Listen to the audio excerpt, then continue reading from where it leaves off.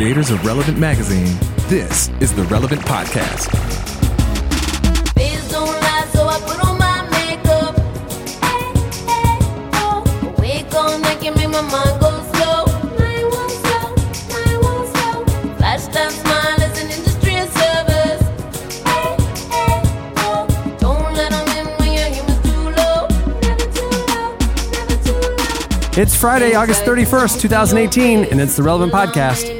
I'm your host, Cameron Strang, and here with me in our Orlando studio, once again, still down here for Impact Week, Jesse Carey. Hello, hello. Over there on the ones and twos, our illustrious engineer, my brother, Chandler Strang. Hello. On the Skype line from Nashville, Tennessee, Tyler Huckabee. Howdy, folks. And sitting in today for the entire show because Miss Annie F. Downs is still being squired back from Scotland. We have a guest cast member, one of our good friends that we bonded with in Montana earlier this year from Nashville, Tennessee, artist, songwriter, producer extraordinaire, Trent Dabbs is joining us. Hey, yo. Hey, Trent. Coming in hot, Trent. Coming in I like hot. it. Oh, man, that's great. Trent, me and you were trying to catch up, but just a moment ago. But Cameron's like, nope, save this for the show. Trent, I don't think we've been able to chat I don't think the Bighorn River will ever be the same after we pulled that many trout out of there. Are there fish? Well, I didn't. You decimated the native population Yes. of the entire northern United States. The native people are very upset. I do want to, Trent, if we can revisit day one and day two of our expedition real quick, because day one we were with a guide and we had zero luck. We caught zero fish and we're out there like all day.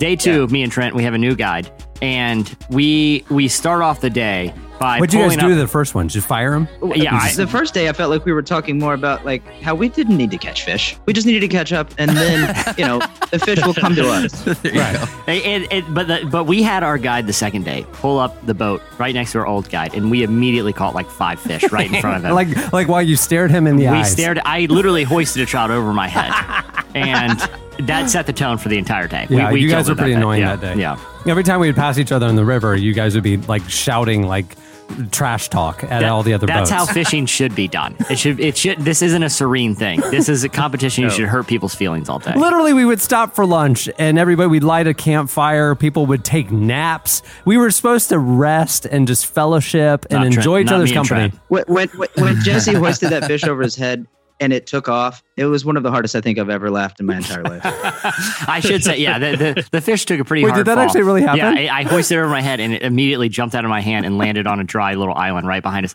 The guide, that set the tone for the guide, too. He was not pleased with that. He was not pleased. It's a catch and release type river. You like to catch and throw. Exactly. Not a catch and release. Yeah. So Trent, I feel like we need a little introduction for Trent for people, because people know your music. So Trent, let's Sugar and the High-Lows. Let's start there, man. One of my favorite bands of the last 5 years, Sugar and the High-Lows. Wow. I've been to your show several times. I have all your albums. Love you guys. When we went to Montana, didn't realize you were the Trent from Sugar and the High-Lows until we were there. I couldn't believe it. I actually got really starstruck, dude. Like, thankfully, I got to like you first, and then I realized I connected the dots that you were Trent from Sugar and the High-Lows. Yeah, that was that actually felt good that you would listen to us. I was excited about that. Dude, of course, man. Dude, seriously, amazing group. And the other thing, day one of the trip, Trent was regaling me with these incredible songwriting stories. Yeah. And so this is crazy because like right before Montana, I won't give the story away. You can tell it. You were at a very remarkable, event. Yeah. Because you were a songwriter. You wrote one of the biggest songs of the year. Tell us where you were right before Montana. Are we speaking of Casey? No, I was speaking of SNL. Yeah, Casey. SNL. Well, yes, Casey. He can't even. This man has too many hits. You have to be more specific than one of the biggest songs of the year. It's true. No, I went to watch the SNL taping of Casey Musgraves, which was a bucket list thing for me. Easy. I never thought that would happen. It was really hard to get in, but she performed the song that we had written, and it was amazing because just to watch the band, who are dear friends of mine, and Casey play the song, it was very surreal because when you see it on TV your entire life, you just envision it so much differently than it actually is. I mean, you guys know that when you see a a live taping. I mean, it's like watching like a high school production, but then you realize that your comedic heroes are right in front of you. Yeah. So the song that she performed was High Horse, which was one of the biggest songs of the year, and you were the co-writer. What are some of the other artists you've worked with that listeners would be impressed by? Oh, well, Ingrid Michaelson, we wrote a song called Girls Chase Boys that did really well. I wish that would happen more often, by the way. That has not been my experience. That's Trent's experience. Yeah, it's not been my experience. Chased around Nashville. Yeah. You get to vicariously live through other people in scenarios. But another one would be like the band Coin. We have a song called Growing Pains. Oh, sure. American Authors. We wrote a song called Deep Water recently. So it was funny because like when we were there in Montana, it was just on our trip, there's just a bunch of artists and a bunch of great guys. And it's actually fun to just like hang out and not have to like even be that aware of what each other does. It's just kind of like, fun to just like connect and stuff. That's one of the great things about those Montana trips. But like the more Trent would tell stories of some of the stuff that, he's experienced, whatever, I'm going, oh my gosh, this guy's done everything. Yeah. Trent, how tempting were you? But the thing was, I didn't, to be completely honest with you guys, I didn't know what you did. And then I was like, wait, you didn't? Chandler, we'll call you. Hey, great having Trent Dabbs on today. I literally, though, when we would sit by the fire and I would hear you guys tell stories and feed off each other's stories, I was like, what kind of friendship cues up each other's stories? This is unreal. We've gone to a lot of battles. Many years of podcasting. How many have we done? 690 something? Yeah, it's over 600. Yeah, that's a lot of when talking. I look back at my life, I think I've spent more hours talking with Cameron and these dudes than I've spent with anyone. Like it's literally like if you added it up, it's probably a good like 6 years of time of just doing this. Exactly. And then because of this stupid show, we go and like watch Nick Walinda walk over a tight wire in Chicago, and we go do stupid stuff together, and Trent, that leads to more stories. At the SNL taping, how tempted were you at any point just to shout something, see if it could get on there? Just from the background. Like I'm not saying do anything crazy. I'm not saying like run on stage, but I'm just saying like. Well, I'm not gonna lie. This is terrible, but a part of me, if I didn't really love a skit, like there's always this guy in an '80s movie, but it's never in real life. I kind of want to be the guy that just says, just yells boo. Well, because I always think of it like when I watch a golf tournament, the get in the hole guy. Like as soon as the ball leaves the putter, there's that one guy that just goes, get in the hole! Like every putt, right? Like he's at every tournament. And like it's the first guy to scream, get in the hole! Like as soon as the ball touches the face of the putter. Right. But the other thing I always take note of is when I'm watching a show with like a laugh track or like SNL or something that has a live studio audience, is there's a couple distinctive laughs that stick out, or there's a laugh that laughs after the laughing has stopped by just a second or two. Like the crowd's like, ha, ha, ha, and you hear, ha, like you could have been that guy. You could have been like we could have heard you the whole time. And like, or be like, oh no, we didn't, or something like that, where he's not going to get you kicked out, but it's obviously you, it's the get in the whole guy of SNL is what I'm saying. Or I could just use it as a good spot to promote the song that we did, like when it gets really quiet. Hi horse. Yeah, right as the last chord rings out. Yeah, Casey, good job with High Horse. Just they probably wouldn't kick you out for that. High Horse really wrote a song. Trent, who was the celebrity host the night that you were there? Who was hosting the show? It was Amy Schumer, and I was so excited to see her as well. And there was an after party that it's infamous how many people talk about that after party and how it goes until 4 a.m. and there's all these different things. And I saw her at the after party, and I told her good job, but she didn't know who I was, but I said it in a like I was I was like, you did a good job. And you don't know me, but you approve. Like you were so important. I just want you to know I approve of what you did tonight. Yeah, you should have been like you could have said bad job and it would have been within your rights. Like you tell people bad job sometimes, but in this case she did a good job. But Troy, what you should have done is like, you might not know me, but ha ha ha, and she's like, oh, you're that laugh. I was listening to you all night after the laugh had ended. You're that guy. Cool. The get in the hole guy. Cool. So you liked it. Like, no, you did well. Yeah, I promise. That was it. Don't second guess it.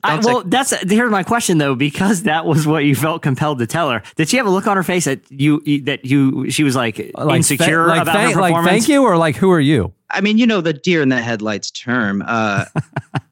She just gave me the blank stare. It couldn't have been more blank, and I just awkwardly said and walked away.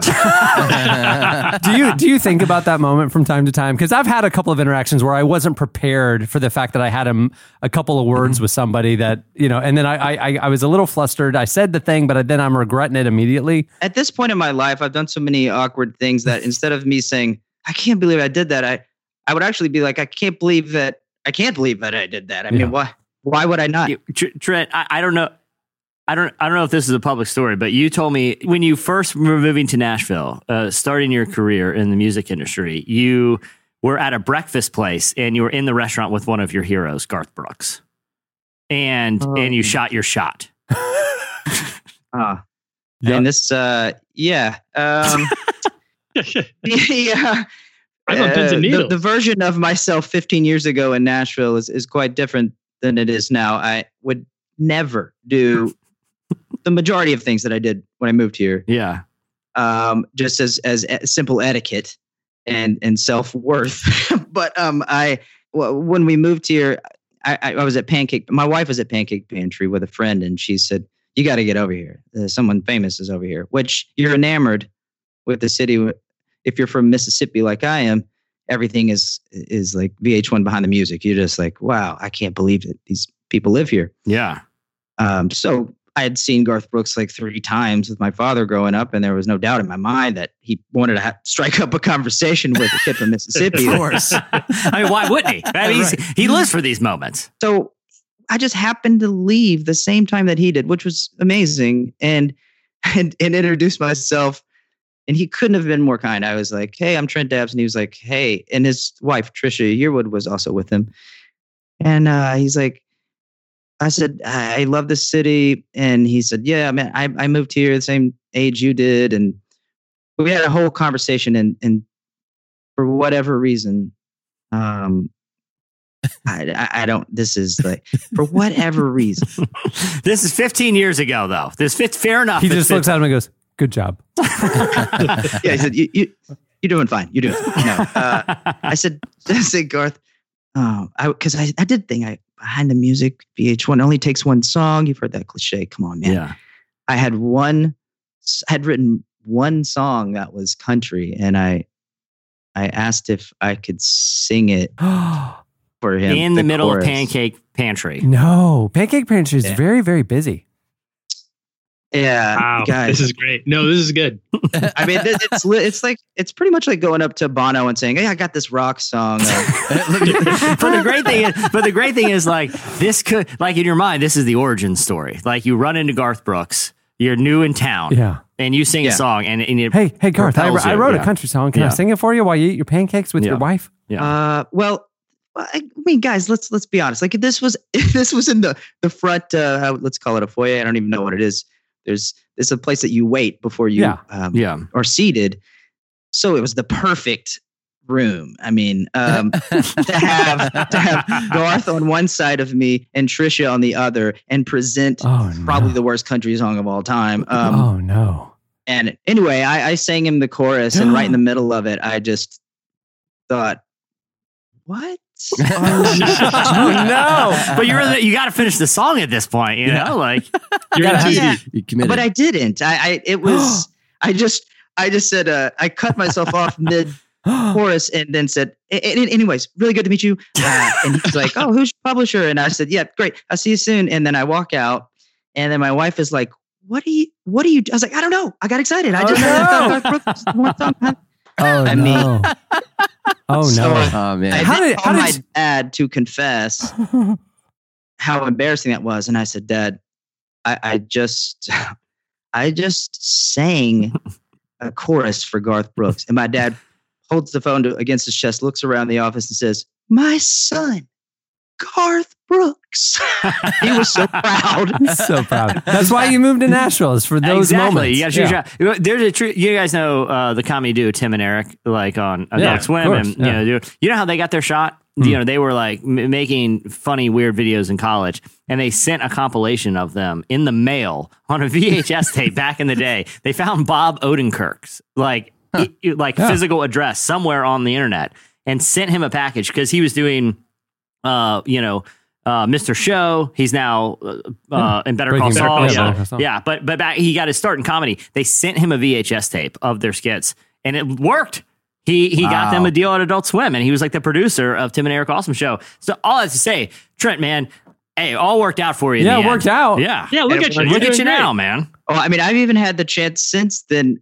I saw him at the Ryman, and I'm standing next to Mary Steenburgen and Ted Danson, and Mary's like, "You have to talk to Garth so we could do the story." And I then said, "No, I'm not going to do that," which is even dumber than the original. Because you have an in at this point. Yeah. You not only you're with two Hollywood legends, that span generations. I mean, the mom from Step Brothers and Elf, like two of the greatest movies I've ever seen. And Ted Dan, you have an in with Garth. Then you have a double in because you have this funny, charming story. Yeah, I'm a peer now, but 15 years ago, I was that young kid. But you just but you couldn't do it. You couldn't go back up to him. No.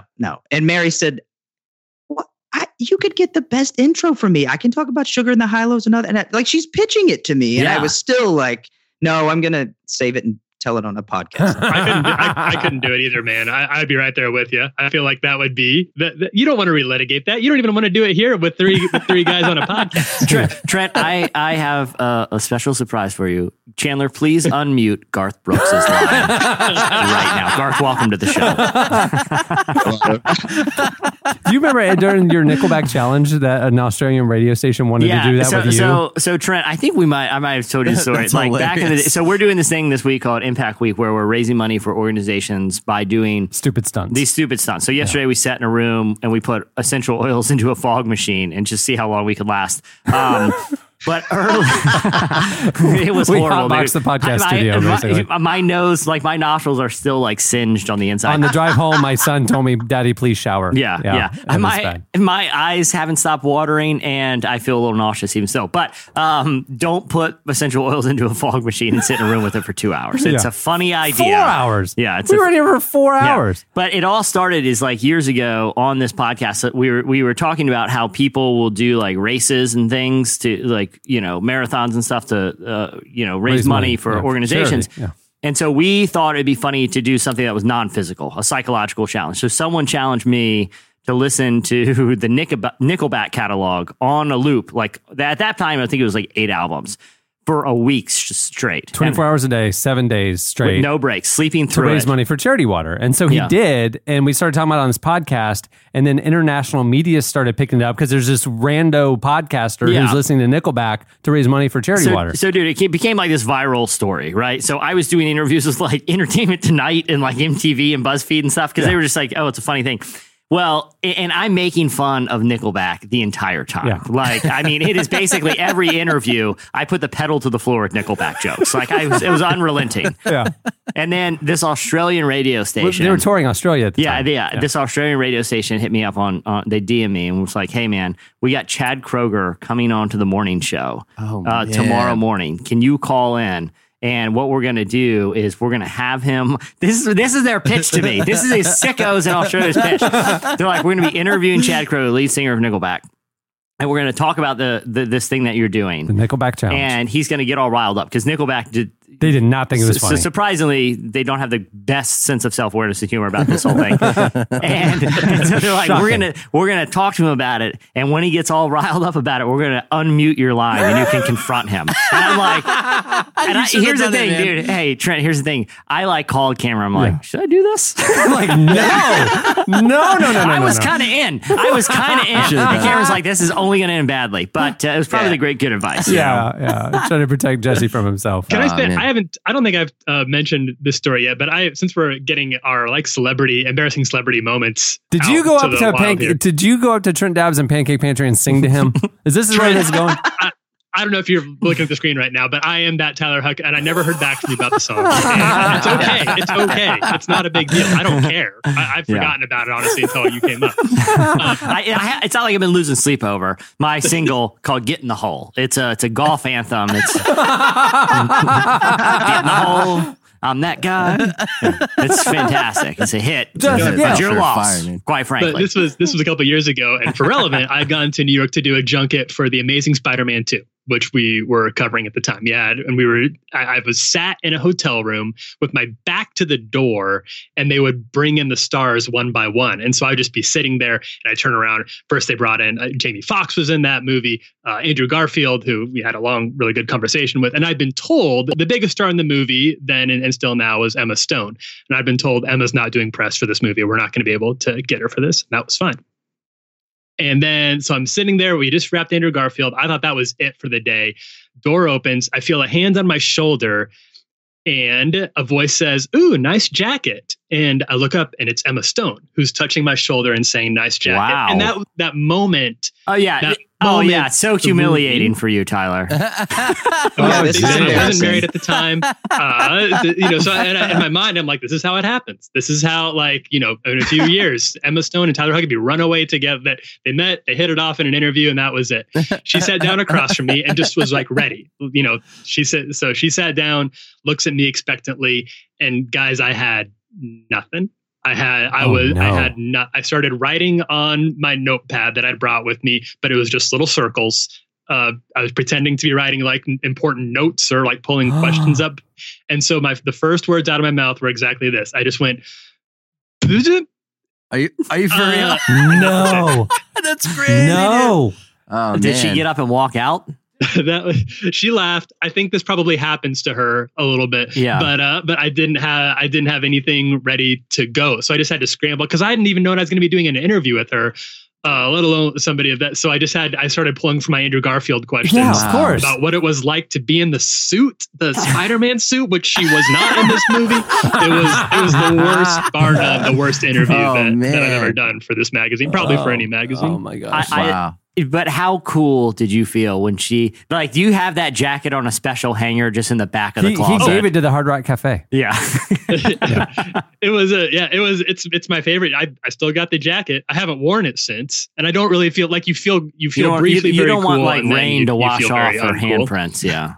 Well, it happens to the best of us. Well, I don't know about that. Well, we have a great show coming up for you later. Not only is Trent Dabbs sitting in for the whole show, he's got a slice and everything. Okay. Yeah. Not only is Trent Dabbs joining us, but later we have live in-studio performances with Johnny Swim. 2 songs coming up. One with Johnny Swim and Drew Holcomb, and then another single with just Johnny Swim. In between those performances, we're going to tell you about the new issue of Relevant, which is coming out this week. It features, Johnny Swim on the cover and some amazing content, some huge names in the issue. I cannot wait for you to hear these songs and tell you about the issue. So that's coming up later. But first, moving the show along, it's time for Slices. What do you have, Jesse? Okay, so I saw this story, and I really want to discuss it because it's a little disturbing to me. A new study has found, people have known for a long time that if you smile at your cat or a dog or whatever, like they react, like they know when you get in a room, like the dog wags the tail. But they wanted to see if farmyard animals will recognize human emotions. Not only did they find that, so what they did is farmyard animals like goats, sheep, chickens, yeah, exactly, cows. stuff that we'll eventually eat. Okay, Right, okay. So stuff that you don't want Edible to animals. It's stuff that if you smile at, you're kind of sending a weird, sick mixed message, right? You're smiling at your food. Yeah, exactly. So not only, and first off, this was a team at Queen Mary University of London. These people are known for their farms and known for producing complete psychopaths, because here's what they did. The goal of this research was not only to find if they react positively to like positive emotions, like smiling faces, because they basically showed goats pictures of happy faces and sad faces, and then notice how the goats interact with each other afterwards of sad. They found out that this is where I was like, oh boy, this is horrible. They found out the meat will taste better if they're around happy people all the time. So literally, you have to walk. So they went around doing all these studies and they then ate 'em. slaughtering and eating the test subjects. Hey, buddy. Hey, pal. I'm going to eat you and your family. And it's like, dude, that's going to be a delicious goat burger. Oh no. That's terrible. Yeah. So I don't know how I feel about it, but I also want to bring one more. So this is like the free range thing on the next level. So not just happy animals because they're grazing and they're not in pens. Yeah. But we're going to go out mean, there and encourage them. I mean, I guess it's good for the animal. Like, I mean, because I mean, if they're having if they're having impending slaughter coming, right? Like if they know if their fate is they're going to be eaten, at least you can be around people who are pretty chill all the time and not all irritated. Well, that's why Kobe beef is supposedly so good because They have a those cows, massager. they only are fed beer and then they're massaged every day. I was going to say it's a short life. It's a short life. It's a great but it's life. it's the Kobe beef have the greatest life of any living thing on earth right now because you are born, given beer, and getting massages most of the day. Yeah. Like that's your whole life. Yeah. You know, And then your life is over. If you got to go out, you know. yeah, exactly. We all die sometime. Yeah, exactly. Okay, so I wanted to bring one more because this. Got a twofer. Yeah, a twofer a day. Okay, so Cameron, are you familiar with the hip hop artist Lil Uzi Vert? Yeah, of course. So It's not little. It's Lil. L-I-L. Little. Yeah. Little. It's this one. That's why this is not a big story because it's little. That's the other one. Yeah, it's the other It's one. the Kids Bop version. Yeah. Secondary slide. The young Uzi Vert. Yeah, the Kids Little. Bop, where they do where they have children do weird improvised versions of like Cardi B and stuff. Right, Yeah. exactly. Okay, so he was performing a concert in Connecticut this weekend, and I just love how this all transpired. Someone, I guess they figured, Trent, this is like you. This is like an over zealous evangelist essentially saying, I'm going to shoot my shot with Lil Uzi Vert right now. And Wait, so you're saying young Trent Dabbs was like a overzealous evangelist? well, I'm just saying, I'm saying it's someone who I don't shot think their I'm. shot. I don't think I'm representing myself very well here, Jesse. I'm just saying it's someone who shot their shot when they saw it. Okay. So they they were sitting around, they were like high in the front of the, of the concert venue, and they decided to throw a Bible at him. And evidently in hopes of him, maybe he'll read this. You never know. Maybe he'll read this and be like, I'm going to turn my life around. Wait, he threw it at him like you throw a shoe? Yeah, they threw it like a backward striper concert. Yeah, exactly. So instead of like throwing Bibles out into the crowd along with water bottles and communion things, that he threw. Striper did that? They used to feed the crowd Bibles at the end of their show. Yeah. I didn't know that. I never went to a Striper concert. Well, they were amazing. Have you seen Striper live before, Trent? I have. When I was in 9th grade, it was a concert I went to with my dad, and at the end of the concert, he said, "I didn't understand a single word they said except for Jesus."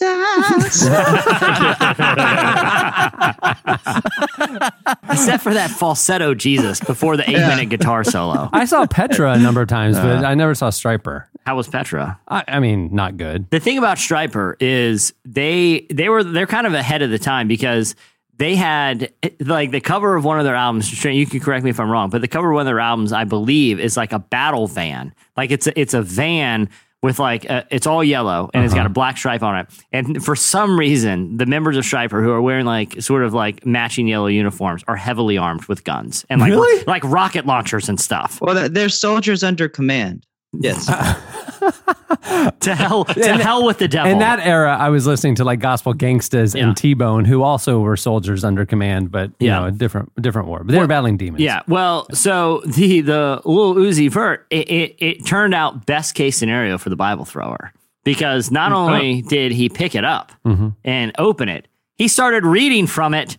He just randomly opened the page and started reading it to it in the crowd during the concert and started like freestyling to the Bible. So this is best case scenario. Yeah, so, that guy's living the dream, that evangelist. So I think the only thing that the one thing clearly that it tells us is that if you are going to a concert and you don't know the spiritual beliefs of the artist, and Trent, you're in the industry, I'm sure they appreciate this. Launch Bibles up onto the stage at them because that's the only, you spread the gospel at all times. When necessary, throw a Bible at a human who's not expecting to catch it. I mean, if you're going to choose between a bottle or a Bible, then you're good. There you go. So Lil Uzi Vert, Have you ever had anything thrown at you during a show, Trent? No, just song titles that weren't mine. like Freebird, or like people were confused about who they were watching? No, just the Skinner joke and things like that. Just any random song that they happen to like. They want to see your version of it. I don't know. I don't know if they're saying we want to see them or we want to see you sing the song. I didn't ask. I just kept going like I didn't hear. So the assumption is that maybe they bought a ticket for the venue for the wrong night and are chanting songs because they thought Leonard Skinner was supposed to be playing. No. They gave Trent. They gave him a fair shot. Just halfway through, they would like to mix it up and see something else. Yeah. Right. I mean, one of my friends told me that when he watches a band that he's not a fan of, after their, I think, second song, he says, "One more song." That's horrible. Yeah, it's not nice. I assume, you've had a lot of memorable concert experiences, like, awkward or uncomfortable moments while performing. Do you care to share any of those with us? I can tell you that on the tour that we did with Casey Musgraves, the Sugar and the High-Lows tour with Casey Musgraves in the UK, was the first time that I was using in-ear monitors. And that's something that, I mean, you see it every performance on TV, like the artist that it has something in their ear, and it's literally like sticking a microphone in your ear and hearing your own voice. That was the first time I experienced that. And that was 2 nights before we were playing Royal Albert Hall. And so already I'm nervous, but we're playing the show in front of like 1,500 people. I say something in between songs and it was completely silent. And I was like, clearing my throat for a second. Like 1, 2, 3, it's like, here's the next song. Well, what had happened was I didn't know that you were supposed to have a mic facing the crowd so you can get the ambience from the crowd. And you can because your in-ear monitors like blocked it all out. So it was messing with you. You thought nobody was responding to the music. But you just can't hear. And You're I just was deafened. Sweat. I looked like I took a shower with my clothes on. So the nervous sweat breaks out, and at that point, it's just impossible. There's nothing holding it back. But the crowd's into the music. Yeah, you just don't know it. that the whole time. So it was really an internal breakdown. It's all that was. Oh my gosh. That's terrible. I was like, it was like, you're already nervous about something. You're presenting it. And then while you're doing that, you're thinking, well, I guess I can like it enough for everyone here. Let's see what happens. Well, thankfully, you had a little bit of experience with that with the Garth Brooks encounter. Yeah. Trent, when you really want to get the crowd pumping, really going, like you're taking them from a 9 to an 11. You got any go-to moves? Is there a leg kick? Is there I got to say, the old school, the kick drum, hand clap in the air on the floor. Oh, yeah. Oh, that's a classic. Here's what I say about that. If it ain't broke, don't fix it. People love that. People love it. Let's get them all up. And now everybody just... One more song. Yeah. That's good. All right. What do you have, Tyler? All right. So this is a study. I'm just curious about you guys' take on this study, because I found some parts of it surprising and some parts of it kind of made sense. This is a new study from Lifeway Research that says 57% of Protestants under 50 say they prefer to go to church with people who share their political views. That got a lot of attention, I feel like, but it also kind of made sense to me. 57% of Protestants under 50, that probably checks out. That sounds about right. I'm glad it's not much higher than 57%. But one thing that really surprised me about this that didn't get as much attention, and I'm wondering if you guys have any thoughts on why this might be, is that the younger you got in this study, the more people wanted people in church to share their political views. I really would have thought it'd be the other way around. But according to the study, 39% of Protestants 50 to 64 agree with the statement, I want people in my church to share the same political views. Only 33% of Protestants 65 and up agreed, but 61% of Protestants 18 to 49 agreed with the statement. Does that fly in the face of what you would expect at all? Oh, 100%. That's shocking. I would expect that demographic to be more open politically, and because at least like that's sort of like the image that I feel like a lot of people in that demographic want to foster is that they're open to diverse ideas and want to challenge themselves with their political ideology, but. It's interesting that the research shows it's the complete opposite. Well, I mean, it was like back in the last two elections, frankly. And I mean, anecdotally, we observed a lot of our audience, our audience being Christian millennials, primarily 18 to 39 is like 93% of our reach, that there was a lot of support for Obama. A lot of support. There was a lot, it was like, hey, look, we're going to be the Christians who can kind of reach across the aisle. Yeah. It's more centrist kind of ideals, more social good, more tolerance than, the more dogmatic right wing, right? But we also knew that our audience was very pro-life. I mean, just categorically, every survey that younger Christians are actually more pro-life than older Christians. And so we didn't know how those two things would match up.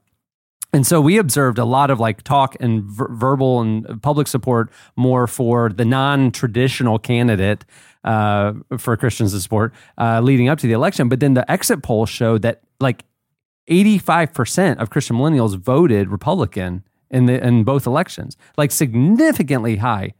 And it was just like, whoa, those two things didn't match up. And it was really when they got in the voting booth, they just couldn't cross the abortion line, and they kind of like maybe wish that the Republican platform would broaden or whatever, but they just couldn't cross that one issue. And that's interesting. That's an interesting thing too, that it was surprising that like anecdotally leading up to the election, it's like, well, actually things are changing maybe, I don't know. And then they actually didn't when the actual results came in. So Tyler, this one says this wasn't looking at the actual congregations, but what they said was their preferred what their preference was. They would prefer to go It doesn't have any. And there were some of the study did get into whether or not they thought the people in their church did share their political beliefs, which obviously most people did. It's a safe bet in this country. If you're a Protestant, I don't think this is going to shock anybody to find out you probably have a lot of Republicans around you. But the question is, a question I have is like, did they just talk about like you go to a church with people who kind of see the world the same way you do, or you go to a church that is like uniformly Republican? I think they were saying what because like there's more progressive congregation. You would be drawn to that if there's a more. It didn't stipulate which political party. It just said politics. Generally. I just want to be around people who see the world the way I do. That's interesting. So tribalism is even stronger and younger in the church, which is probably should be the opposite. Because we actually do, you would think like, I want diversity. I want to be challenged. I want to have a more, a tolerance for other perspectives around me. You would think that would be the desire, but they're saying like, actually, I just want to be around people who see the world the way I do. Yeah. Wow. And I think there is probably a sense, and this is all anecdotal at this point, but it's been one I've observed in other people and probably in myself too, where there is a desire for more diversity in terms of like thought and opinion in a lot of ways, maybe in terms of race and gender. There is still that political tribalism is sort of the last bridge of diversity. And as our world gets more and more, as at least our country gets more and more politicized, in which a lot of moral faith issues become political in nature, it gets harder to cross that political divide because it has less and less to do with just policies. It also has to do with a lot of beliefs about humanity and what I believe about what I value and who I value even sometimes. So I understand a little bit of the mentality there, which might explain some of why it's getting increasingly divisive for younger generations too. It's interesting because like the Twitter tribalism, like you would say, like, I don't want to have political views in my feed, so I remove people who say stupid stuff, whether it be more liberal or more conservative than the way you see the world. So you're actually exposing yourself to a narrower and narrower group of perspectives. And so now it's like that's filtering into like how you want to have spiritual and social connection as well. I don't want to have to be frustrated with people who are too liberal or too bigoted or too small-minded or too left or right. I want to be around people who I think are right. But that just creates echo chambers. Right. Well, whatever your group is, it's an echo chamber. And obviously the savvy thing to do is like, well, read news sites or watch the channels that you disagree with. Yeah. So you have a variety of intakes, blah, blah, blah. Nobody does that though. Yeah. Unless you're doing it like literally like anthropologically Yeah. as a student to say you're doing it. Yeah. And it makes it really hard for people, just to get personal, just to be open and vulnerable here. It makes it really hard for people like me to be able to find a church I like because I have some very fringe political ideology. and frankly, not many churches welcome it. It's shocking, really. It is. I mean, the things are you talking about my ideology? Yes. Because I would agree. It's pretty shocking. Yes, but, the fact that so many pastors are, just literally running the other direction when I confront them about these things. It's, because when you visit a church, you confront the pastor. Do you throw a Bible at They him? don't want my literature. So hey, Tyler, thank you for bringing that, brother. It really, well, yeah. Really, No problem. it's explaining some things. It's explaining some things for me. Well, I can't find Well, church you and home. Dana have been church hopping for 15 years. Yeah, and why I'm on the no-fly list. So it's, I do appreciate your hard work there, Tyler, with this research. All right, with his debut, Slice, what do you have, Trent Dabbs? Oh, well, they say fake it till you make it. You've heard that term before, I'm sure. I'm what living that. What if, Trent, what if you can Trent, you've spent a couple days with me. I work as in the editorial department of a media company. I am the definition of faking it till I make it. So I mean, this is going to lead back to our fishing trip. No, okay. Fake it till you make it. But what if you can fake it till you make it, and then fake it some more? There's a air guitar competition that went down last Friday. It was the World Championship Air Guitar Competition. There was 15 contestants from North America, Europe, Asia, Australia. gosh. This is a global Apparently- event. People traveled Yes, for This this. is the This is Olympics. Yeah. And apparently, it didn't even matter if it was raining, but it took place in Finland. And these guys' names, I can only envision how epic this was. And I would imagine you'd have to be sitting pretty close to the front of the stage to actually judge this competition. Right. But these names, the Ginger Assassin, Lord Scrat. Hold on. Did you say the ginger assassin? No, that would actually be even better. The Ginger Assassin, Okay. because of his red His red red mane. hair. Yeah. Yeah. The carrot top of the air guitar world. We're very familiar. Cross between that and Ninja, probably. Yeah. Ninja Assassin. Ninja Assassin. And you had Lord Scrat of France, and he wore a cheetah print leggings. I mean, you can.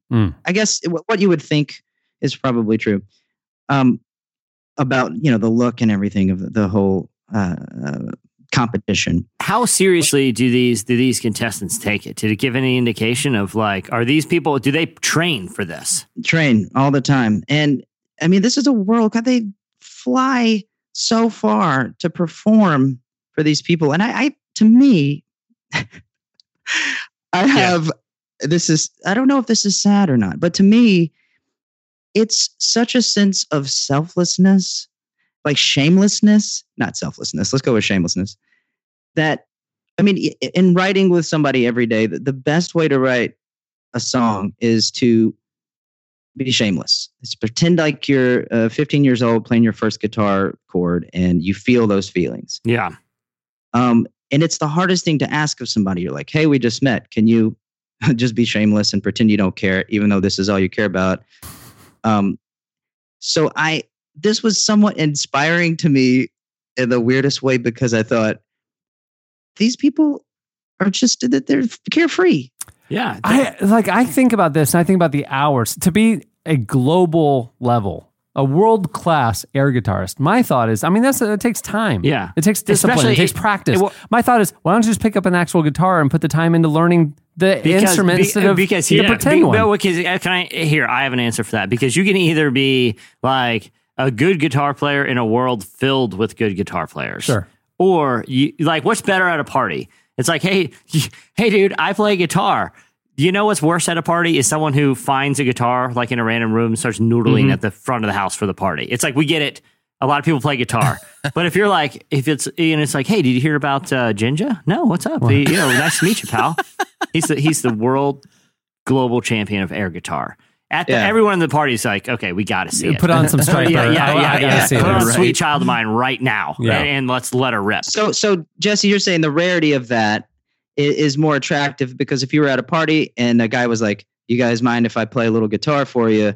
And people start gathering around. It's like, okay, this guy's showing off on his terms, but there's an equality that you would feel if he's like, no, I'm about to lip sync with my fingers. I'm the best at lip syncing with my fingers. You're just okay with the actual guitar. And let me ask this. Give me one of those names again, Trent, of these the Jinja Assassin. What? Well, my Lord Scrat. Okay, so here's the deal. Sure. Here's the deal. You can be like, hey, we're gonna go out and hang out tonight. You can hang out with my friend Doug, who can play Stairway to Heaven flawlessly, even the solo. Sure. Or we can go. What Lord Scrat. Or we can hang out with my buddy Lord Scrat. He's Finnish and is the world champion air guitarist. I'm like, dude, Lord Scrat is gonna be the greatest night of my life. Yeah. Like, I don't know what kind of like debauchery I might be in for, but I'm hanging out with Lord Scrat, the air guitar guy. Yeah.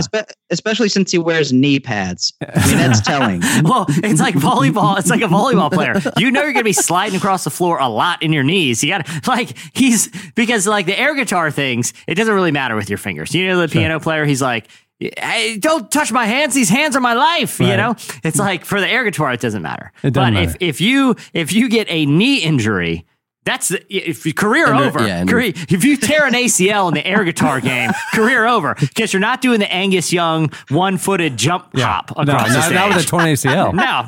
If you blow out that knee, these knees are my life. You're not sliding across.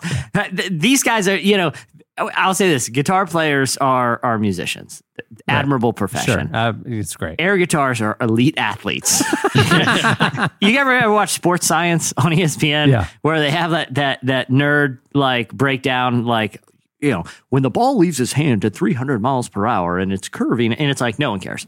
I would love a Sports Science on air guitar, just to see the physical maneuver, because they're like got long hair and are like headbanging and twirling and stuff, right, Trent? Yep. Yeah. And apparently with his set, he let balloons loose, which I don't know how that goes into play. And he flew the crowd kisses, which I guess had to be after the performance. Dude, wait, he threw Hershey's Kisses into the crowd? Or he actually went and kissed the crowd? He just blew kisses. Bibles. Oh, kisses to the crowd. And then threw Bibles. Trent, here's the thing, man. I am like so tempted for real to do that, to like enter next year and like take it to like a next level, Like I'm talking, I want to have like Siegfried and Roy status. Like, Jesse, Relevant would sponsor you. I would pay for you to enter the air competition. I'm not going to lie, Jesse. It might be worth like canceling a tour to we would do it. Because here's the thing. I think these guys are like, if the big prop is he lets balloons glow, I'm going to go pyrotechnics. I'm going to have 2 white tigers and I'm going to have a foot on each of their backs. I'll be smiling with them beforehand so they're in a good mood. And if for some reason things get desperate and we need to eat the rare white tigers, they're happy. They'll taste delicious. It's going to be in a country that it's not going to frown on that type of thing. Finland, anything goes. Yeah. Although you talk the talk, but I'm going to call your bluff. At our 10-year anniversary live podcast. I did it, dude. After the Nickelback Challenge, we did a live podcast event where 800 people traveled in from around the world to join us in a theater. And we announced that at the end of the show, we would have a very special live music performance.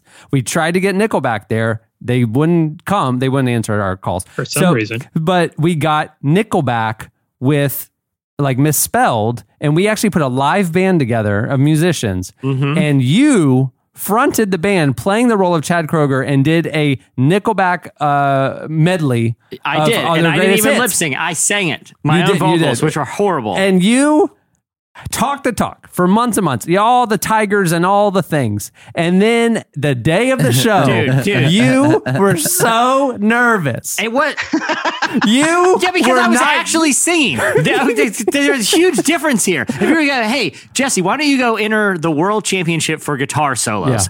I would probably be pretty nervous because I don't know world championship guitar solos. You asked me to go sing. I sang even though I'm not a singer. We don't want you to say. We wanted you to do the ridiculous. You were so nervous. You were a shell of the Chad Kroger persona that you purported to be. Here's what I remember of that weekend was Jesse, he backstage while we were all getting ready to go out front with printed off lyrics for all these Nickelback songs, and you're just whispering the lyrics out loud yourself. Like, I can't be young.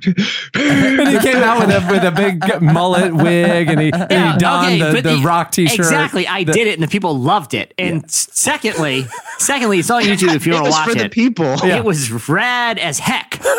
For one, two, there's a huge difference here. Okay, you're that is actually performing as a musician, which I am. Hold on. That is actually having me perform as a musician. This second one is having me dance like I'm playing air guitar. Yeah. There is a massive difference here. I'll put my money where my mouth is.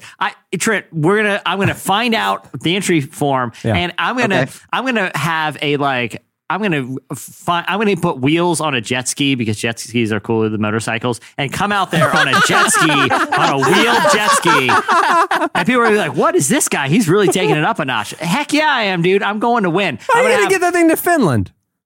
Well, I mean, Relevant's going to sponsor, and the shipping costs alone, are going to be in the six figures because I've got props, I've got dancers, I have, this one guy, all he has balloons and blew some kisses. You're telling me the guy that won had balloons and blew kisses? What a joke. Like, honestly, this is mine for the taking, is what it is. All right. You know? All I'm saying is you talked exactly like this about the Nickelback bit, and then when 800 people are sitting in that theater, I brought it. This is like it was good. I liked it. It was good. I thought it was great. Thank you. This is like when the first scene that introduced the forward pass in football, right? No one had ever seen it before, and it revolutionized the game. That's what these guys. That's what Jinja Assassin and these guys are gonna be like. You know, this is they don't know what hit them. This is BCAD moment right here, and we're witnessing it right here. The game has changed forever. I'm going to revolutionize this thing. All right, I believe you. Trent, you're gonna need to send me the details on that, man. No problem. And I'm not even gonna practice before. I'm gonna wing it. I think Trent should somehow back you up and participate. I think so too. I mean, he's a professional. At least he can get the crowd going with their clapping above their head and all that. Yes. I mean, I just like Jesse, like talking like the Ewan McGregor of air guitar. Like he's like, I don't need to practice. It's like I'm ready tomorrow. Well, because here's the thing. You have to replicate all of the intricate finger movements. It's gonna hit me just like I'm gonna let the music lead my fingers. Okay. See, there's a thing called paralysis by overanalysis, right? People overthink stuff. Right, of course. You know, these dudes flying to Finland, they're probably practicing that routine around the clock. Not me, man. I'm gonna let the music and the spirit hit. Trent, you're a traveling musician. You perform in front of people all the time. Is it better to be over prepared or under prepared? I think over prepared. Because then you get in the moment, then your mind can be free. Over prepared, but you get in your head so much that exactly. I mean, I'm contradicting myself because you get in your head so much that it's like maybe I just should listen to Jesse and wing it. That's what I think so. It's like the 10,000 hours, like the Malcolm Gladwell thing. It's like, great. I spent my 10,000 hours just chilling out, and it was fantastic. Like I didn't waste it doing an air guitar. I didn't waste it doing an air guitar routine in my house like a psycho. Well, hey, Cameron, can I ask a quick, serious question? Yeah. Do you think that Jesse should be a life coach? I mean, let me think about this. Hold on. Because generally he's espousing a lot of these theories, and I choose to not live them. And so I haven't really thought about what if somebody actually did follow his lead. I think I'm trying to think what kind of a life that person would have. What I think, Trent. I think we need to like honestly like do this for real. We need to have, instead of listener of the week next week, someone needs to call in, and they got to have someone with a lot of problems in their life. An advice column. You're talking about it like being an advice. Here's what's going to happen. Like ask Jesse. I would pay for this. Okay, this is going to happen, Trent. Next week, I'm putting out the call right now. Right into the show. We'll pick one of you with a lot of problems, a lot of things you need solutions to, and we will have you on. I will give advice, and we will call you back 1 week later to see how your life's transformed. You have to take the advice, though. I can turn around. Well, all I need is 7 days if you listen to me. 7 days. the only other life coach I can think of that I know it actually does life coaching you can sign up for on the internet is Carmen. Yeah. Carmen does the life former coaching. CCM I don't know center. which life coaching would be worse, yours or Carmen's, but I think it's close. I think we should give them Here's both what we a shot. do. We get two people. Carmen gives advice to one person. Jesse gives advice to the other. Right. Week later, we have them both come on, see whose life has had a more dramatic transformation. Yeah. But compare and contrast, you have the same person with the same problem, ask Carmen what to do, and ask Jesse what to do. Yeah. Maybe we'll see if Carmen can hop on as well. Yeah. So then you do 1 week with Jesse's advice, 1 week with Carmen's advice. Either way, I'm giving advice next week, and I'm going to start not training for the Air Guitar World Championships. So if you're listening and you want to ask Jesse a question, a dilemma you're facing in your life, maybe you're stuck in your career, maybe you don't know how to get out of a toxic dating relationship, maybe you might have like met your hero in the lobby of a pancake house and you just don't know what to do. Tales all this time. Next week, you can hit us up on Twitter with hashtag Ask Jesse. One and we will select one of you to come on the show will be and ask selected Jesse. to have your life transformed forever. I can't wait. And I will invoice you too afterward. And It's the same we will frame. have you sign something before you come on saying that you will not hold relevant I'll responsible have- for I any have- of the things that I Jesse have- tells you. I'll use the relevant lawyer. He's never steered us wrong. So I was to say this guy's gotten us out of a lot of jams. We have a mafia lawyer on retainer that he makes problems go away. Yeah, it's the same guy Carmen uses. It's fantastic. Okay, well, that'll do it for Slices. Stay tuned. Up next, Johnny Swim joins us.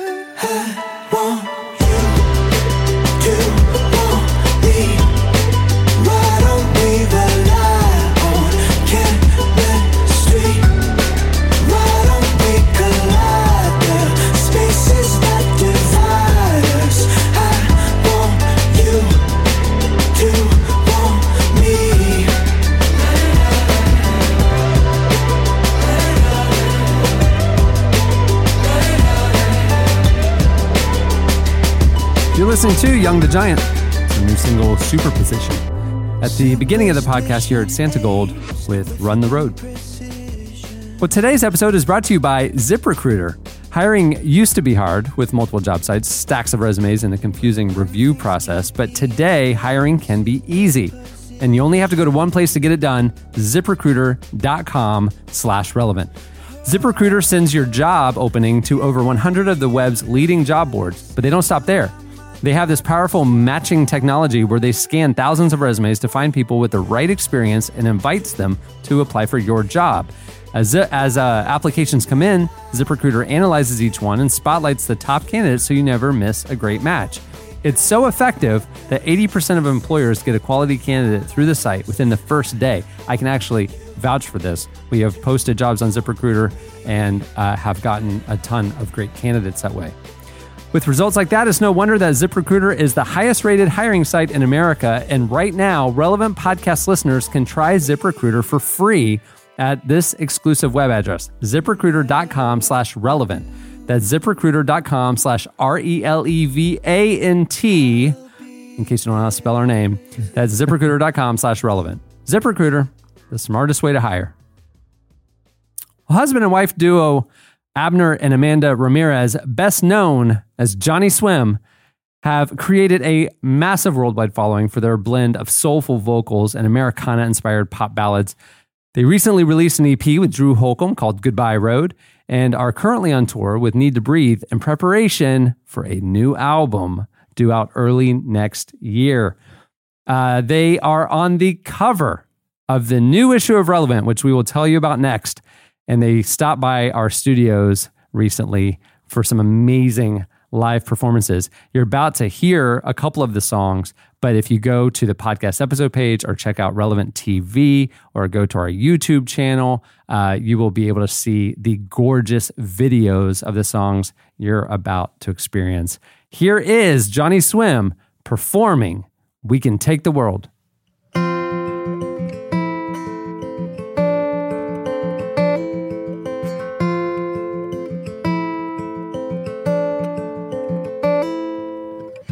We don't need calligraphy to write a fancy story. Kings and queens would turn to thieves to find what we've been holding.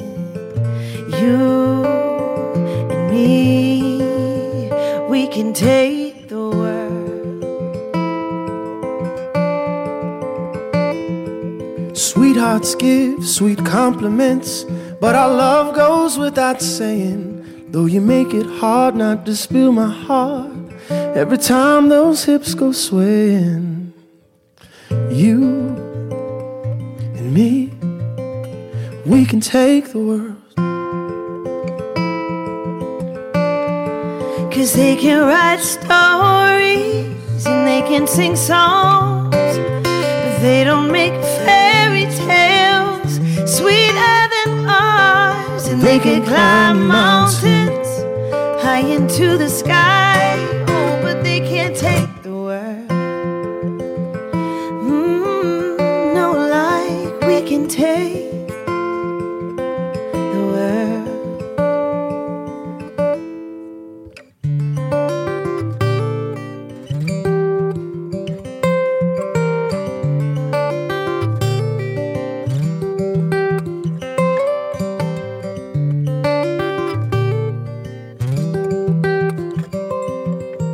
Ain't it just like love to find us?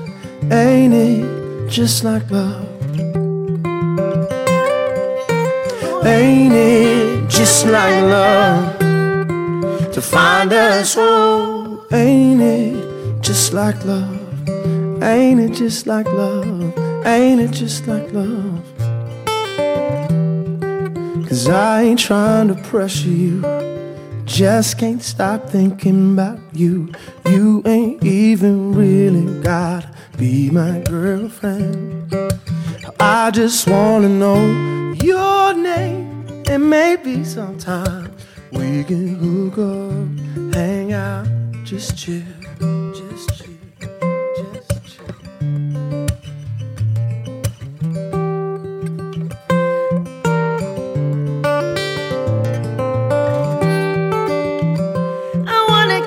Wild love, the kind that never slows down. I wanna take you higher, let our hearts be the only sound. I wanna go where the lights burn low when you're only mine. I wanna give you wild love. Yeah, I wanna give you wild love. Might be all the time we have for y'all today. We'll keep going. It would take a lot to take me away from you. Ain't nothing that 100 men or more could ever do. I bless the rains down in Africa. I bless the rains down in Africa. I got a condo in Manhattan. Baby girl, what's happening? Ain't it just like love? Ain't it just like love? 'Cause they can write stories, yeah, and they can sing songs, but they don't make fairy tales much sweeter than ours. Oh, they can climb mountains high into the sky, but they could take the world. Oh no, like we can take the world. Yeah, yeah, yeah. La da da da da da da. La da da da da da. That was JOHNNYSWIM. Whew. Stay tuned. Up next, our new issue preview. I don't wanna love you anymore. I don't wanna love you anymore. From the start, I never thought I'd say this before, but I don't wanna love you anymore. You're listening to Lainey. The song is I Don't Want to Love You Anymore. You hear that, Jesse? I hear that all the time. I can't tell you. After this week, people on Facebook, and they've seen the ridiculousness, they just say, that's enough. I don't want to love you anymore. It's fine. I receive. I get it. Frankly, I get it. But I can't stop. I don't want to, but I have to. I want to give you a little behind the scenes. We're about to tell you about the brand new issue of Relevant, and for that purpose, we kicked Trent Dabbs off the show, and he's coming back. Nothing to do with this. He's coming back later. He literally had nothing to do with this. Wasn't involved. It's an exciting time of the bi-month.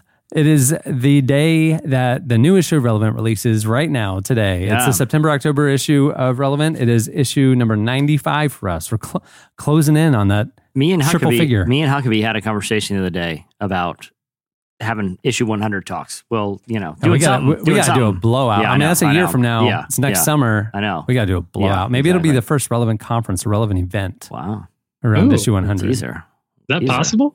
Do you want me to take? All things are possible. Do you want me to take them who both love primetime keynote spots? They're called I'm according happy to his to. purpose. I'm happy to. I don't want to get anybody too excited, but I'll just say 3 words: Mitt Romney cover. Make of it what you will. No guarantees, but talks are happening. Talks are happening. Yeah, the conference, the Relevant conference, will be speaking, worship, magic. Period. Orlando Magic. Yeah, exactly. Well, be doing the NBA all season. types of magic. All type. Yeah. Johnson, he'll be there. He'll be the co-host. Yeah. Hey, the new issue of Relevant is exciting. Obviously, we told you earlier that the cover is our friends JOHNNYSWIM. Yeah. Man, that song was amazing. They just did. They are in the throes of finalizing their new album. Yes. So this fall, they'll be releasing a lot of new singles leading up to what we expect to be the January release of their new album. They're also on a massive tour right now. Yeah, with Need to Breathe. Yeah, they're doing big amphitheaters, and they're all over the playing country. Jimmy Kimmel, and they are. Yeah. I'm just saying this, blowing up. They are. JOHNNYSWIM has been amazing for years. Amazing. Yeah. One of my, but they've almost been like one of these like cult following, passionate fan base. Yeah. But just hasn't had that radio single to break out. Mm-hmm. You're priming the pump with some Jimmy Kimmel. You're priming the pump with some big tours, some big collaborations. Just mark my words now. In 2019, the year of JOHNNYSWIM. There's been a couple shows recently where Steph Curry and Aisha Curry have jumped on stage with them to sing along. Yeah, they're buddies. Okay, so Abner was here, right? You know, and he likes basketball. Yeah. And he knows I like basketball. So we're talking about basketball. Yeah, sure. And I was talk. like, you know, he thinks it's funny. Like, I mean, I'm kind of known around here. It's kind of like I'm becoming the unofficial mascot of the Orlando Magic. Yeah. I'm just like the dude who yells a lot on the court, right? And I'm telling him I'm regaling him with a couple of my tales. Yeah. Okay. And I'm kind of like, let me hear some of your tales about basketball. Yeah. And he's like, well, it was crazy. And I was just on the championship parade float with the Currys, and I'll tell you, big deal. I'll tell you, it was really hot. It was really hot up there. They should have brought some fans. Well, hey, when I had talked I was to like, him, are you kidding me? Hey, You're there with the Currys that's a on bit his better. float? Yeah, that's a flex. That's My called a goodness. flex. Oh, my goodness. Right there. That's nice a flex. story. Let me tell you this one. Yeah. But he did ask. Nice story of a player like looking at you, Looking in your direction. looking at you as you yelled at him during a game. Yeah. You know what? I was telling Steph, hey, do you have a fan? I'm a little I was hot over up at his here on house your for dinner championship. the other night. Yeah. Yeah, well, that's funny you say that. Thanks, While Abner. they're giving birth to their child, I was in the hospital Hey, room. let me helping deliver, warn you, and- public.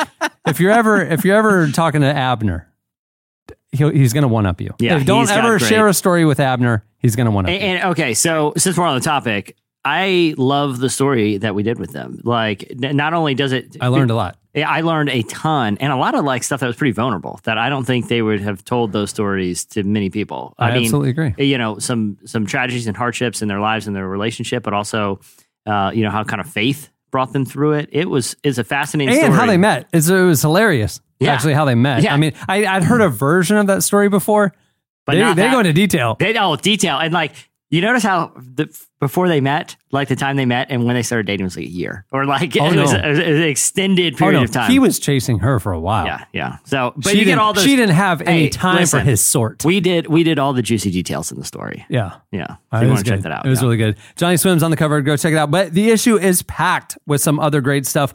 I'll tell you this. One of our favorite bands that we've been chasing this band for years, probably 7 or 8 years. We've been trying to get this band in the magazine because we know their faith story. We know they blew up in the mainstream. It's Foster the People. Remember back in the day, they had that huge breakout song, "Pumped Up Kicks." Well, and now they have "Sit Next to Me." But see, so yeah, that's the thing. Is like these. If you ever go to a Foster the People concert, hit.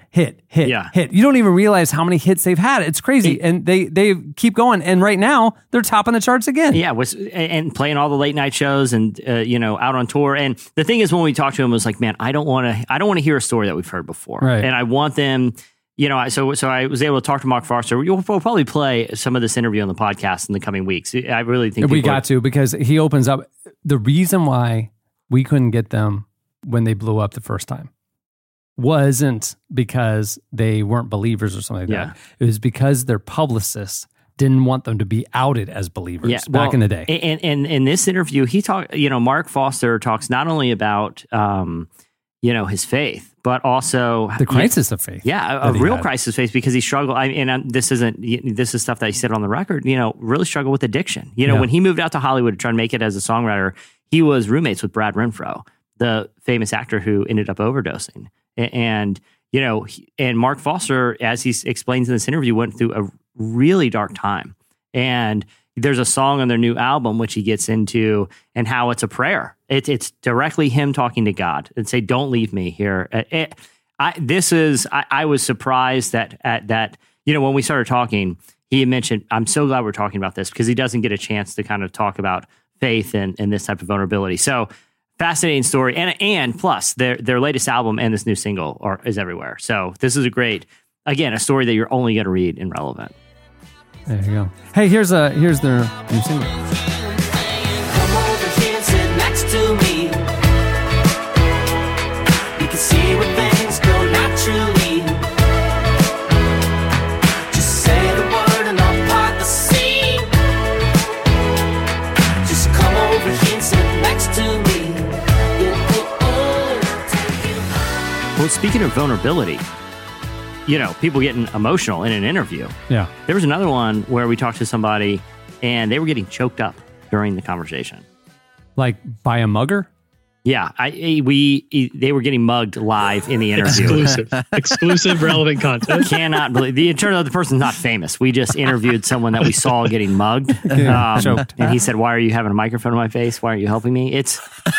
That's the entirety of the story. That's the title. But wow, we wanted to get him back on to hear about what happened since. I don't think he's not returning. I think it ended poorly.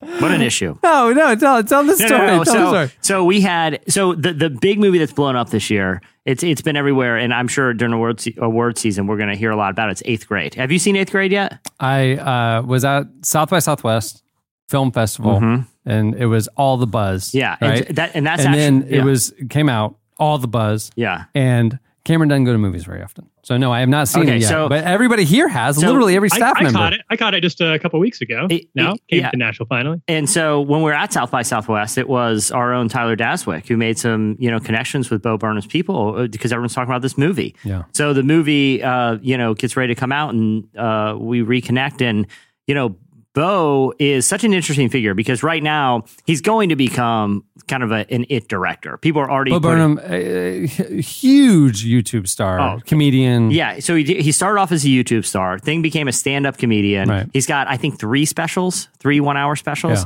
Yeah. And then, this is his debut as a writer and director.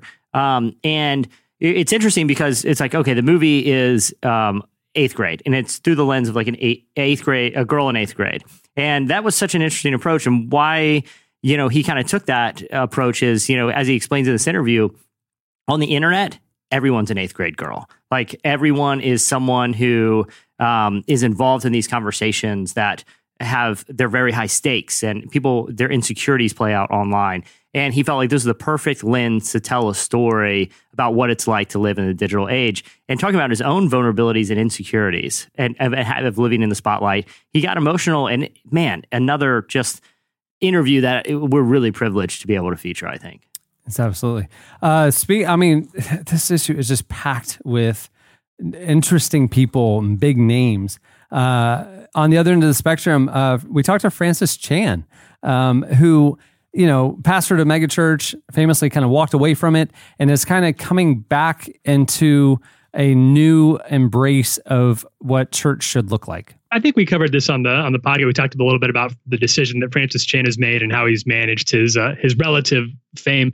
I could not have more respect for that guy than I do. Anytime we get to feature him, it's so cool because I know how cautious he is with being featured, how uncomfortable he is with the spotlight, and how much responsibility he takes in that.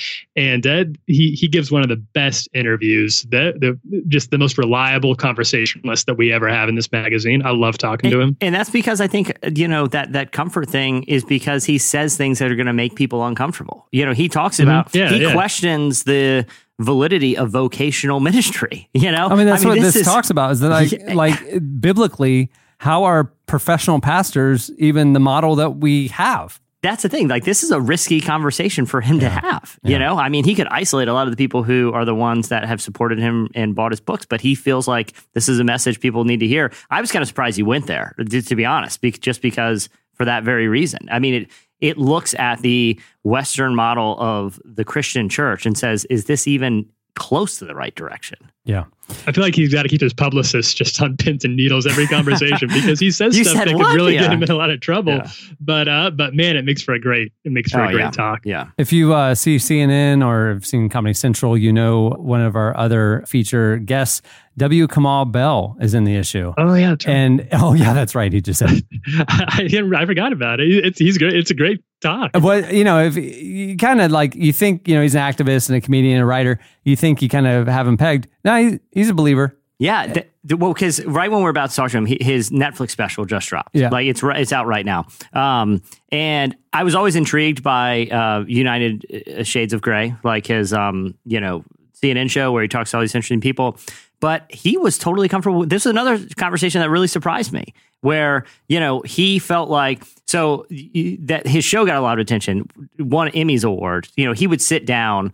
So W. Kamau Bell is black, and he sat down in one of the episodes with someone in the KKK.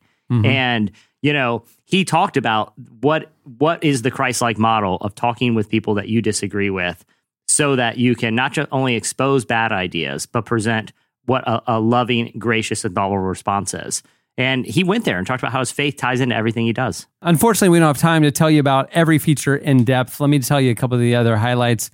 We talk about how to get out of debt in your 20s without kind of hating your life, but being mindful of how to do that. Why you need a spiritual mentor. That again, it's something that we all need.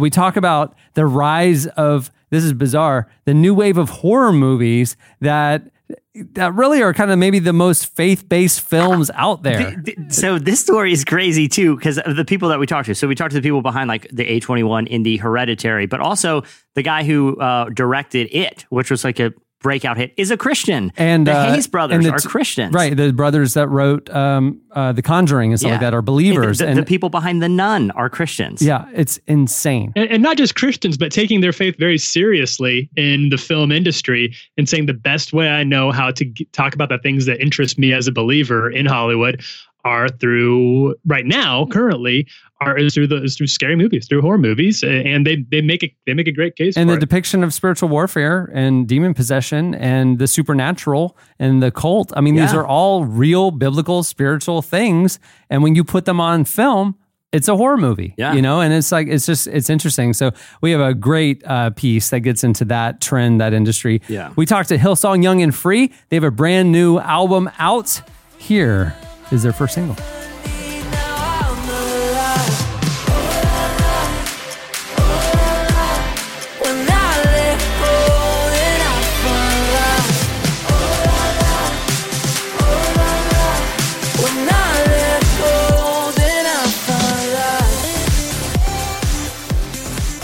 It's that time of year, they're going back to campus, college students, graduate students, seminary students.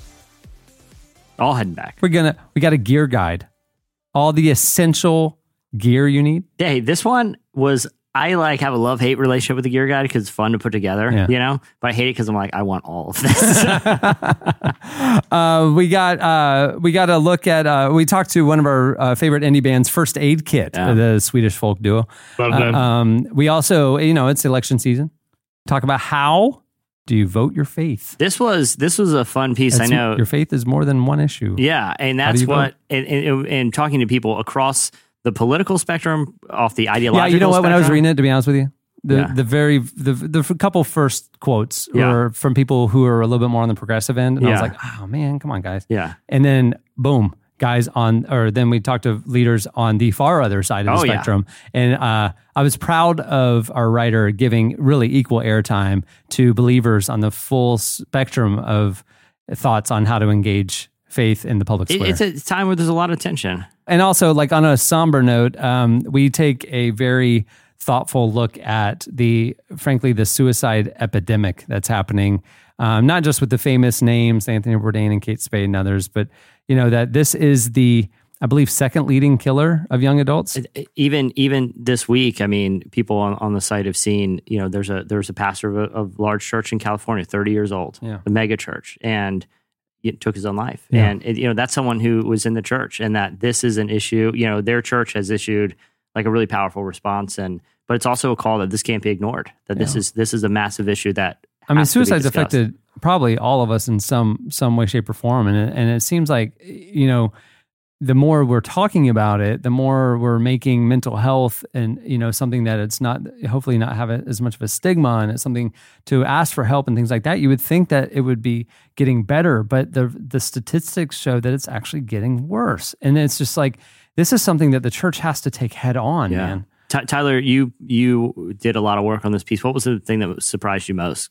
I've through Relevant covered I think what we can safely call an epidemic of suicide in the States a couple of times, but every time I come across these stats, I'm surprised again. I think, Cameron, the tension that you mentioned is a really big one, because in the throes of a high profile suicide, like what happened with Anthony Bourdain, Kate Spade, there's always that temptation to just retweet that phone number, the suicide hotline. And I believe in the suicide hotline. I know there's a lot of people who've had their lives saved by the suicide hotline, but a lot of what I found in researching this, talking to experts, is how often the issue goes so much deeper than just needing someone to talk to. It's more complicated than a lot of people who don't struggle with suicidal ideation often realize. And sometimes those the well-meaning, well-intended ways that we respond when we hear about a suicide story can end up having the opposite effect that we intend them to. And this is something that we have gotten wrong for a long time. And I hope that this article, other articles like it, can be part of us getting it right. Yeah. There you go. Also with the issue, our last words written by, you might have heard of him, Max Lucado. Yeah. And not only that, in Front Matter, we have an interview with, maybe you heard of her, Christine Kane. Yeah. A bunch of, our favorite recommendations of the latest music, books, and films. Fall TV Guide. The Fall TV Guide, absolutely. This is a packed Lots of stuff You're going on. You're going to get your money's worth. You are going to get your money's worth on this one. Go down and get it at your local newsstand. If they don't have it, ask for it. If you want to view the issue, you can see it in its entirety on relevantmagazine.com. And if you want to subscribe and support the cause, you can get the paper edition mailed to your house 6 times a year. There's a great deal going right now at relevantmagazine.com.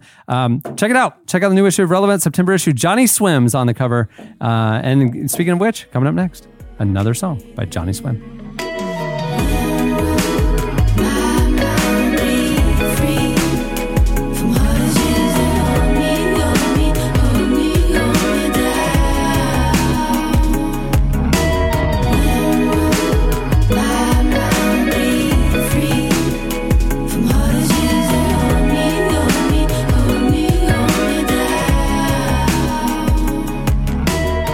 You're listening to Tosh Sultana. The song is Free Mind. Well, like we mentioned, when Johnny Swim came through our studio, they were on their final date of a tour they were doing with Drew Holcomb to support the album that they did together called Goodbye Road. It was phenomenal. So in our studio, just a little behind the scenes, we had Drew Holcomb. We recorded a few songs with him. You're going to hear those on an upcoming podcast. Those videos will be online as well. We have some songs, obviously, with just Johnny Swim, like you just heard, and we did a couple of songs with them performing together. The way they blended, I mean, they knew that, I guess they've sung together in the past, and they knew they had some magic, and they said, we got to do an album, we got to do a tour, because the way that they blended together is just unbelievable. The song you're about to hear is actually Johnny Swim and Drew Holcomb performing together. This is Goodbye Road. I left my dear trying to find adventure. She spent years trading my whiskey out for seltzer. Still I hear her voice in the pit of my failure. You ride alone down goodbye road.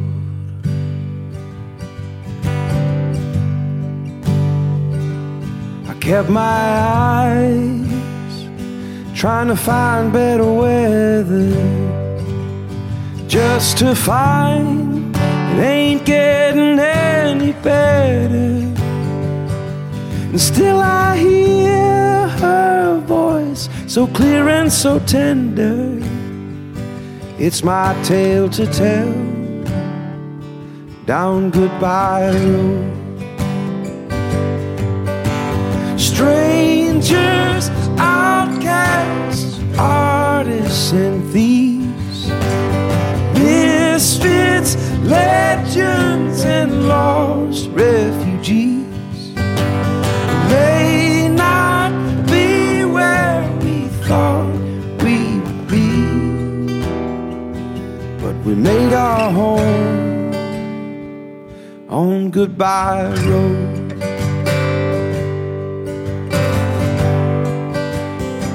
He said you were my queen, now you're just an old disaster. I said sticks and stones shouldn't be thrown from the pulpit pastor. And when I hear that voice, I try to move a bit faster. I'd rather walk alone down goodbye road. Strangers, outcasts, artists and thieves, misfits, legends and lost refugees. We may not be where we thought we would be, but we made our home down goodbye road.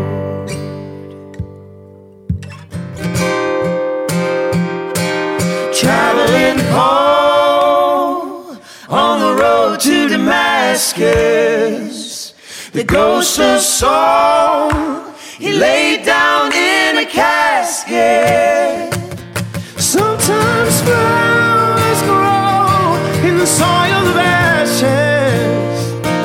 Pick 'em as you go down goodbye road. Strangers, outcasts, artists and thieves, misfits, legends and lost refugees. May not be where we thought we'd be, but we made our home down goodbye road.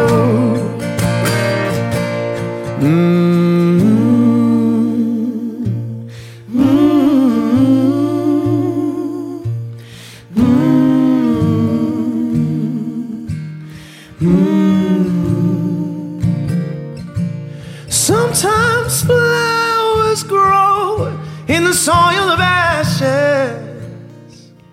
Pick 'em as you go down goodbye road. We made our home down goodbye road.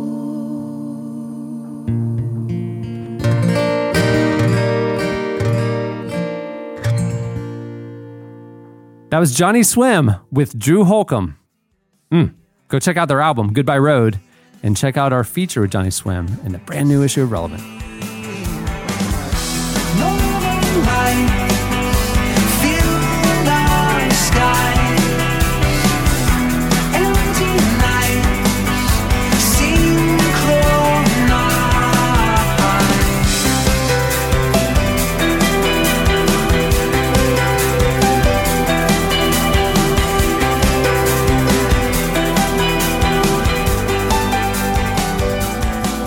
You're listening to Death Cab for Cutie. The song is Northern Lights.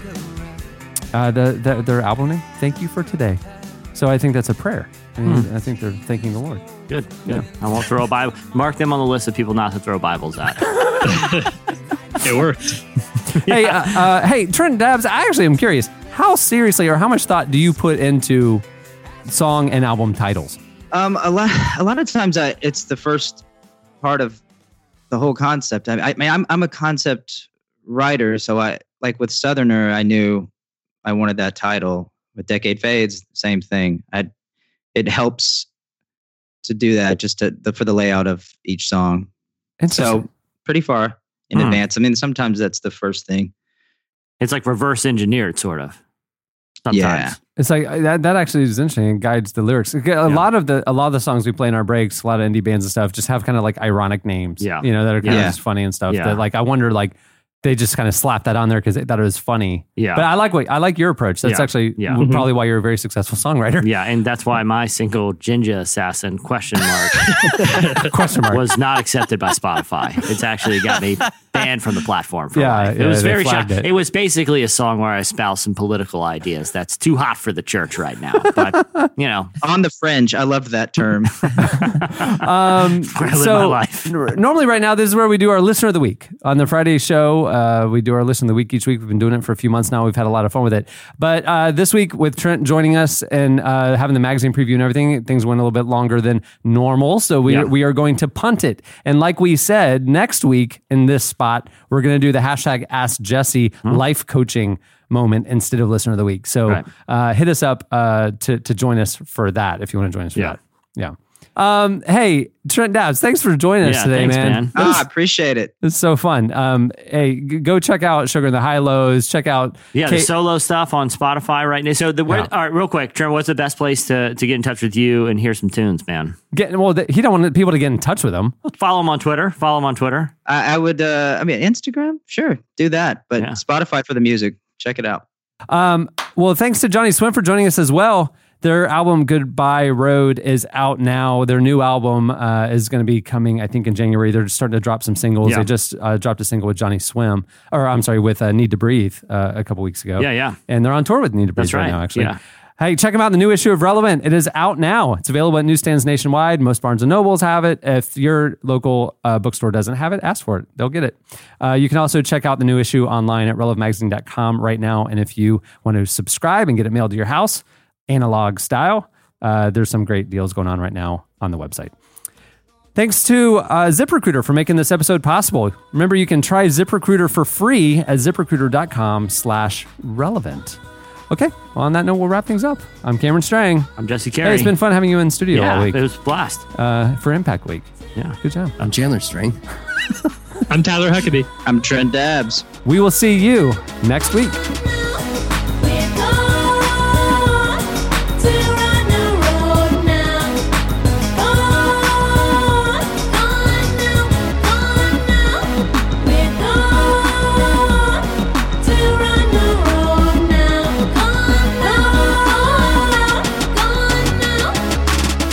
Thank you for listening to the Relevant Podcast.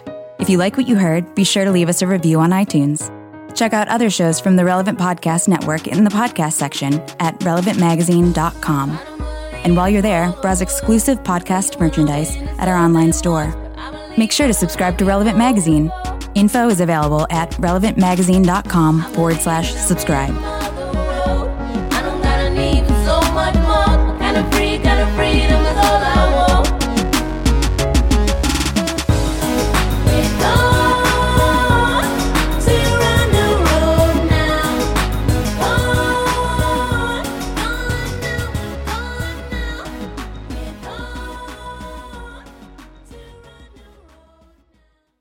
I don't know what kind of debauchery I might be in for, but I'm hanging out with Lord Scrat, the air guitar guy.